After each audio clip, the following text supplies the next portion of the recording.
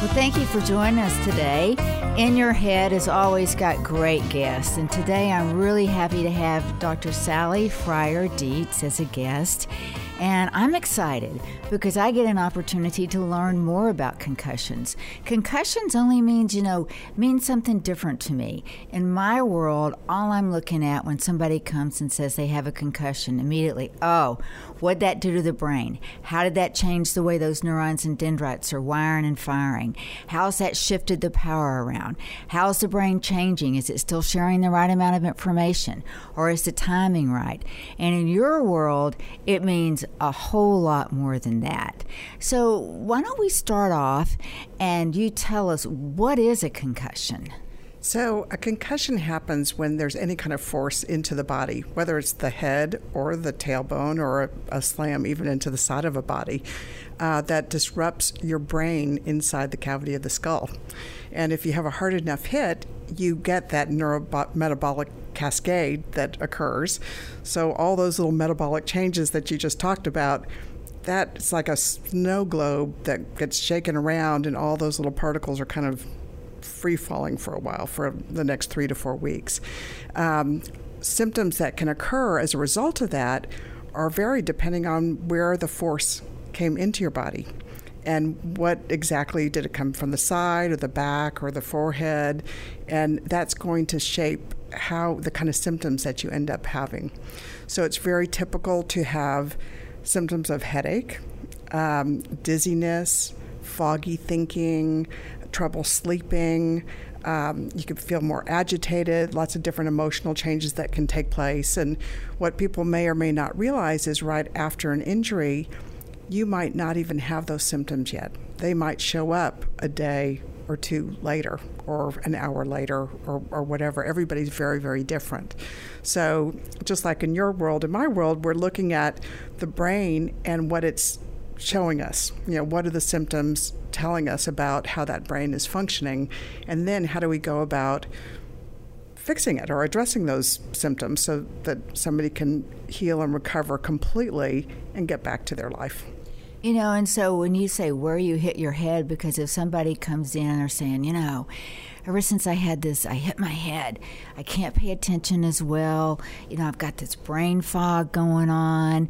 I'm so distracted. Sometimes I feel like I'm just pinging around the room. Immediately, I think, frontal lobes. Right. What would you think if you heard that? I think frontal lobe also, but vision is a big part of foggy thinking. And so what's going on with the eyes? Are they teaming together? Are they straining? What else is going on and how the visual cortex is working and delivering information? You can also get similar symptoms like that from a whiplash injury and where it's coming from your neck. So we can do all this work on the brain, but if it's coming from the neck, we need to address those signals and what is it that's causing the neck or the cervical spine to give the wrong kind of information. Well, you make a really good point, because when somebody comes in and they say, well, I hit my head or I was in a car accident, it's not as simple as I hit my head on the windshield. It's pretty complex. Right. Well, and usually what happens is you don't just hit it in one place. You may, hit the windshield, so your brain is thrown forward to the front of your head, and then it ricochets backwards. So you actually get damage on both sides of how the brain is moving. And if you think of your brain, the consistency of it is a little bit like a bowl of Jell-O. Mm-hmm. Or you could think of an egg and the egg yolk inside this little hard shell. If you hit it hard enough, you don't have to break the shell. It's just the Jell-O or whatever is going to move, and that's going to bend those cells and cause some damage. Just like you have little filaments in your head, they kind of begin to break apart.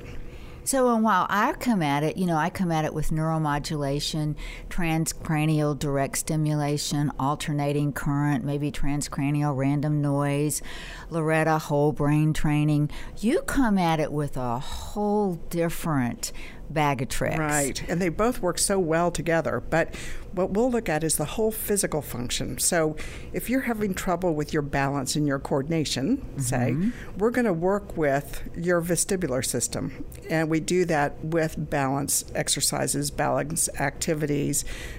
We may need to look at what's going on in the semicircular canals of the ears. And are there little crystals that have been knocked out of place, in which case there's different maneuvers that can be done to help those crystals get back into the right place. So if those crystals are knocked out of place, then those auditory processing issues that you're experiencing can, when you get the crystals back in the right spot, that resolves the issue? Well, it can affect auditory, but more than that, it's going to cause something we call vertigo.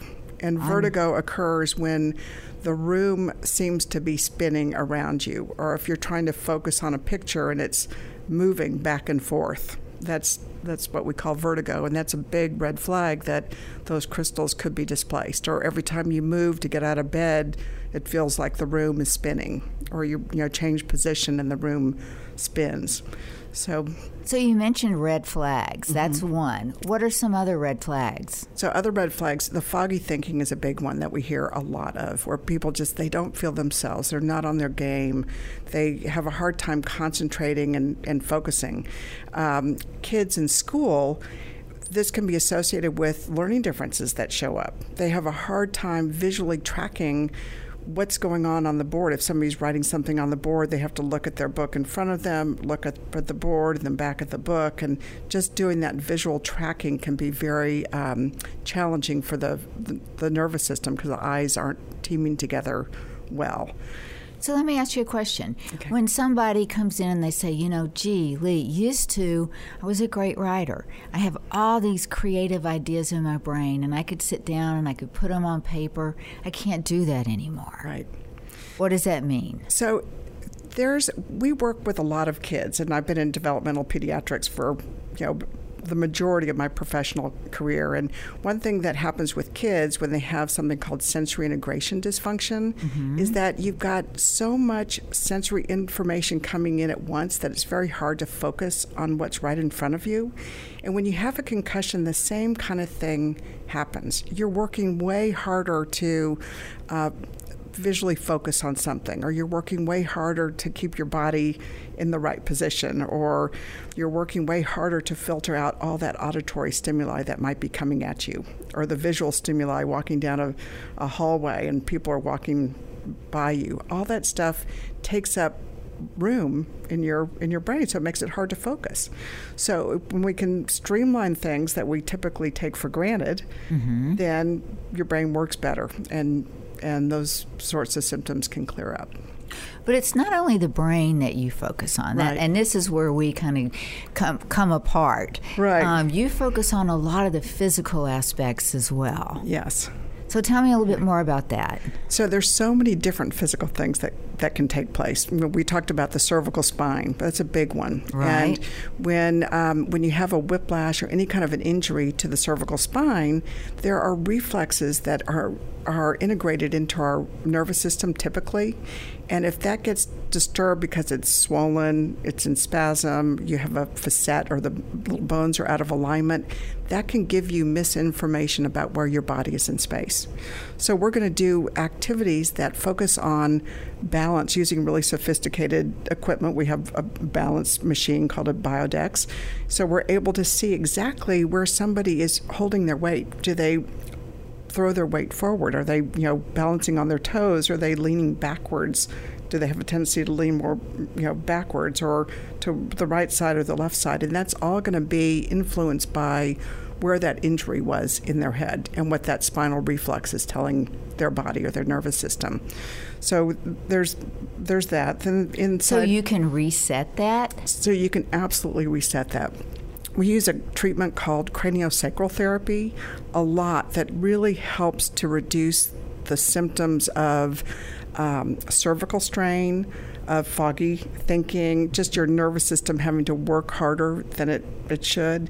It's a great treatment to use with any other kinds of treatments for concussion, whether it's neurobiofeedback or balance training or vision training. It helps reset the central nervous system so it's more receptive to input. We do cervical manipulation if the cervical spine is out of alignment. We may have to do some mild grade work on the spine to help get it in better alignment. But the craniosacral therapy really is the gem with all of that. So, when we hear the word concussion, and particularly since it's football season, right, we all automatically think about all the NFL players or the high school football players. But really, I don't think that's the bulk of your business, is it? No, sports have brought a lot of very good awareness to people about concussion, and that we cannot take it for granted anymore. It used to be that you had a concussion, you kind of minimized the symptoms, you had your bell rung, or you saw stars, and it wasn't a really big deal, and you kind of muscled through it, and maybe you got over it, maybe you didn't. There's a lot of people out there who've had concussions from years ago who never quite got over it and still struggle with learning and processing and other, kinds of things. So athletics have been great at bringing that attention. But not everybody, because I've had people come in and say, well, Lee, I didn't see stars, I didn't lose consciousness, so I didn't have a concussion. Well, only 1 out of 10 people actually lose consciousness, is my understanding. That's right. 90% do not lose consciousness, and that is not an indication of having a concussion or not.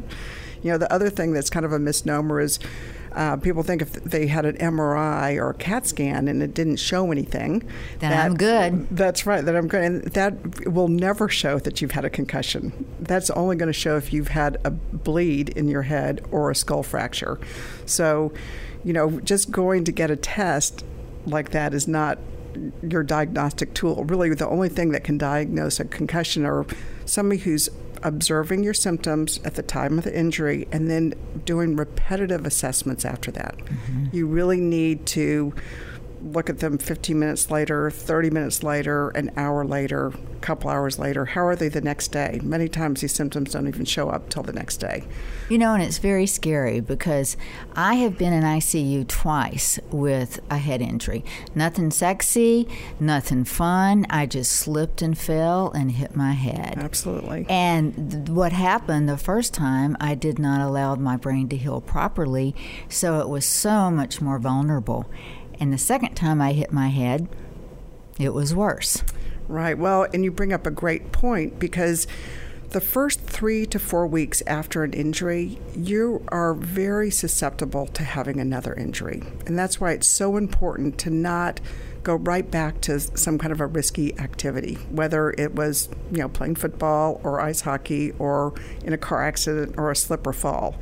You don't want to be putting yourself in a situation where you could lose your balance again or be hit by somebody or something. And a lot of that is because of this metabolic shift that takes place. But falls and motor vehicle accidents are they're way ahead of athletics in terms of the number that we see.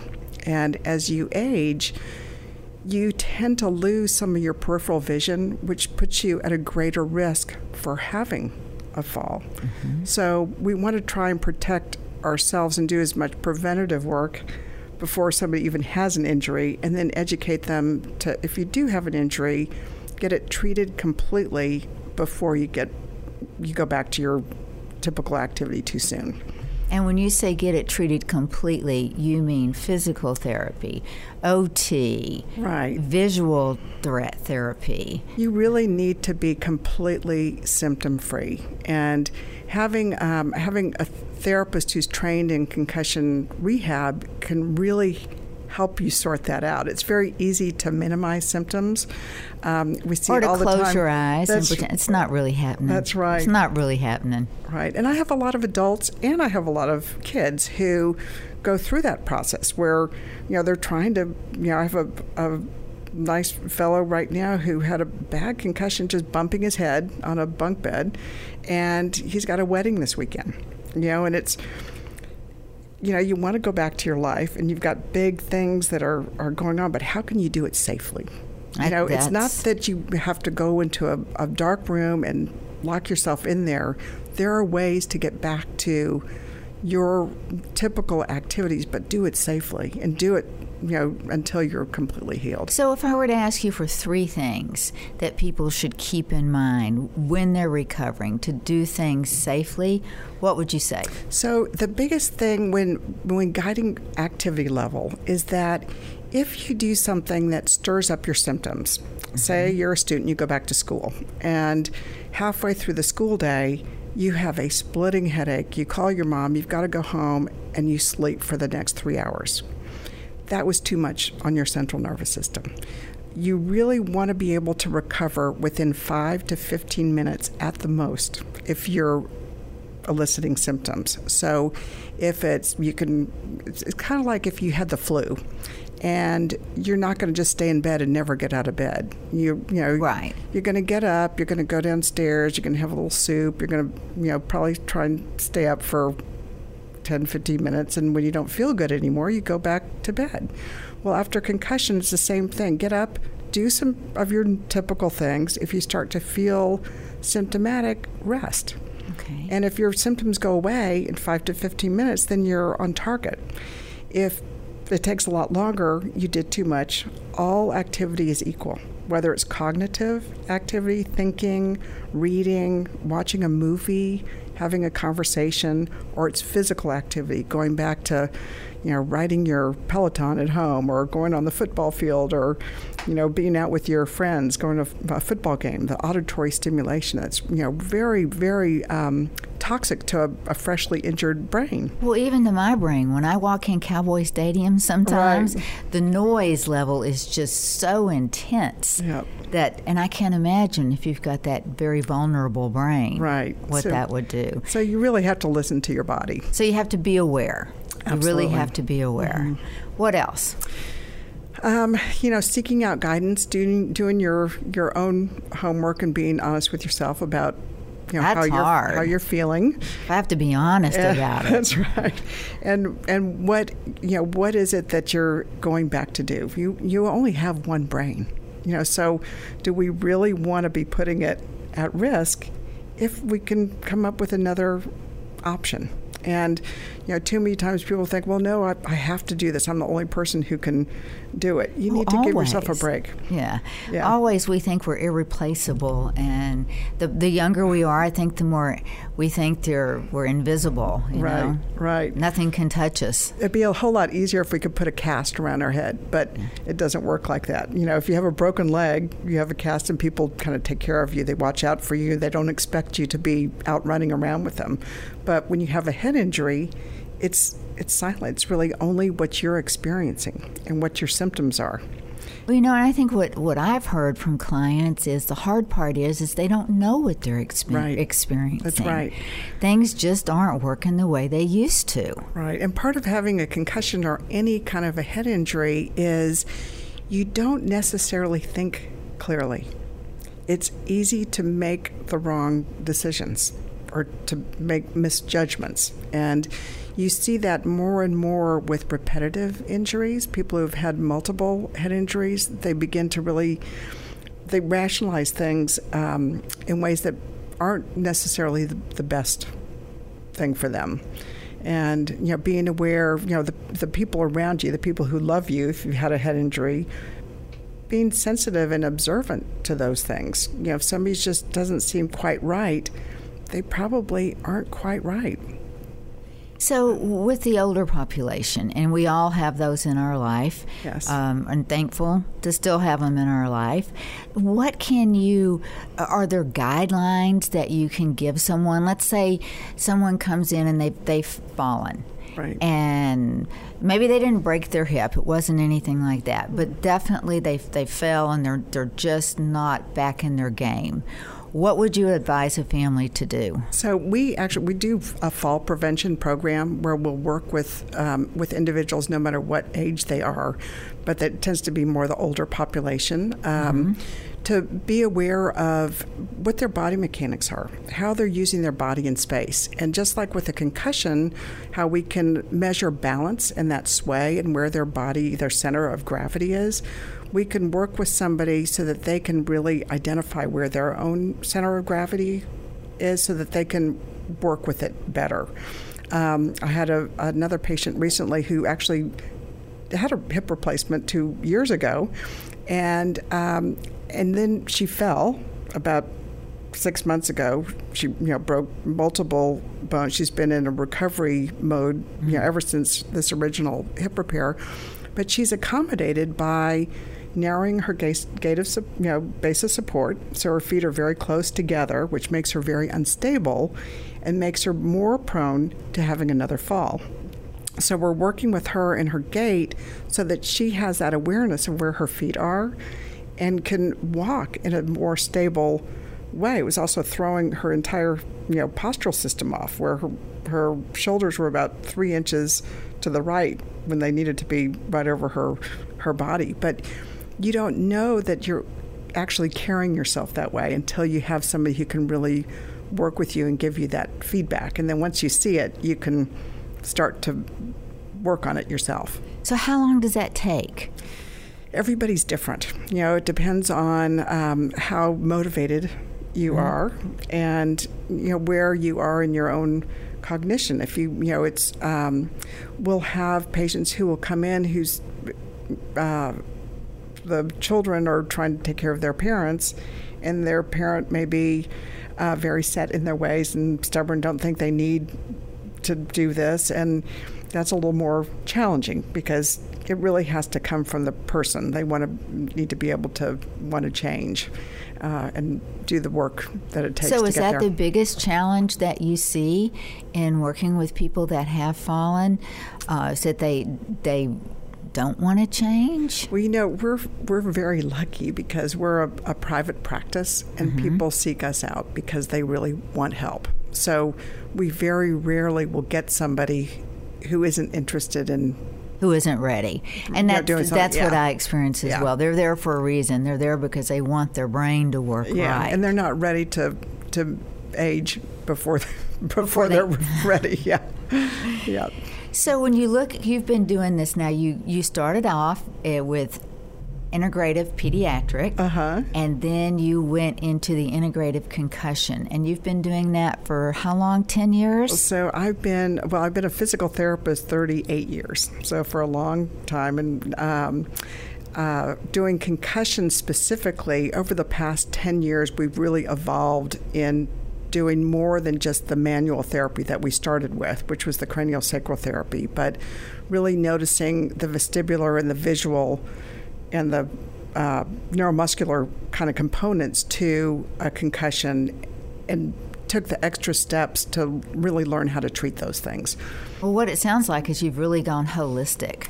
You're looking at every single thing in the body, the central nervous system, the autonomic nervous system. Right. You're looking at it all. Well, we've always been very holistic. We look at the whole person, whether you're a child with a developmental issue or you're an elderly person with a balance issue. Everybody, it's never so simple that it's just one thing. It's how everything works together, your eyes, your ears, your it neck, always is. Everything. So, having somebody who, I think part of the problem in our medical system today is everybody is so specialized. They only see one thing. And I think we really need to remember that we're very complex beings. There's a lot of different ways to get into the nervous system and to help someone. And there is no one right way. So the more tools we can bring together or bring to the table, the better options we have for really helping people to heal and recover. And you make a really good point, Sally. It is our responsibility to be aware and to consider everything that we have and to ask ourselves what resources are out there. What can I do? What tools do I have? Because in my practice, technology has just provided unbelievable advances in the way that we train the brain. And I'm sure it has in yours.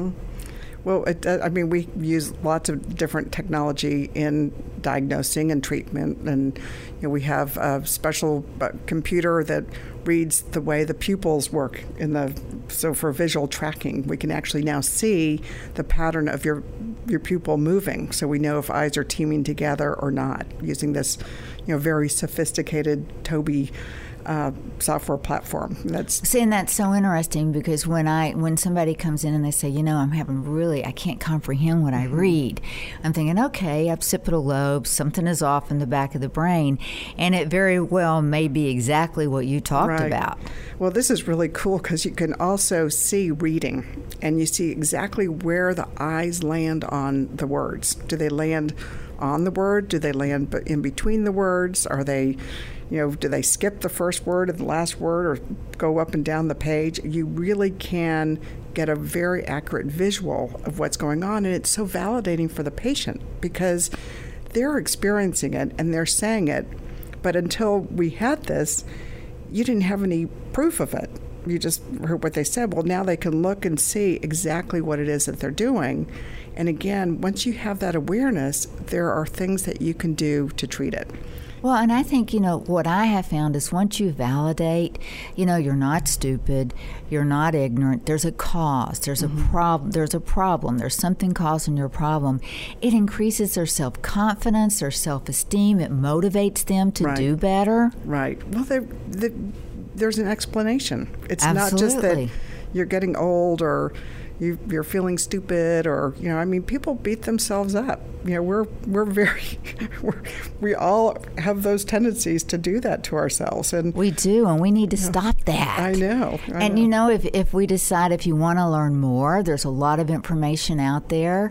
Certainly, the Brain Performance Center Facebook page and the website. We always have blogs, and you have a website. We have a website for concussion. It's called concussion-therapy.com that has all of our concussion program. And then we also have integrativepediatrictherapy.com or IPTkids.com. IPTkids.com. Yeah. That's really easy.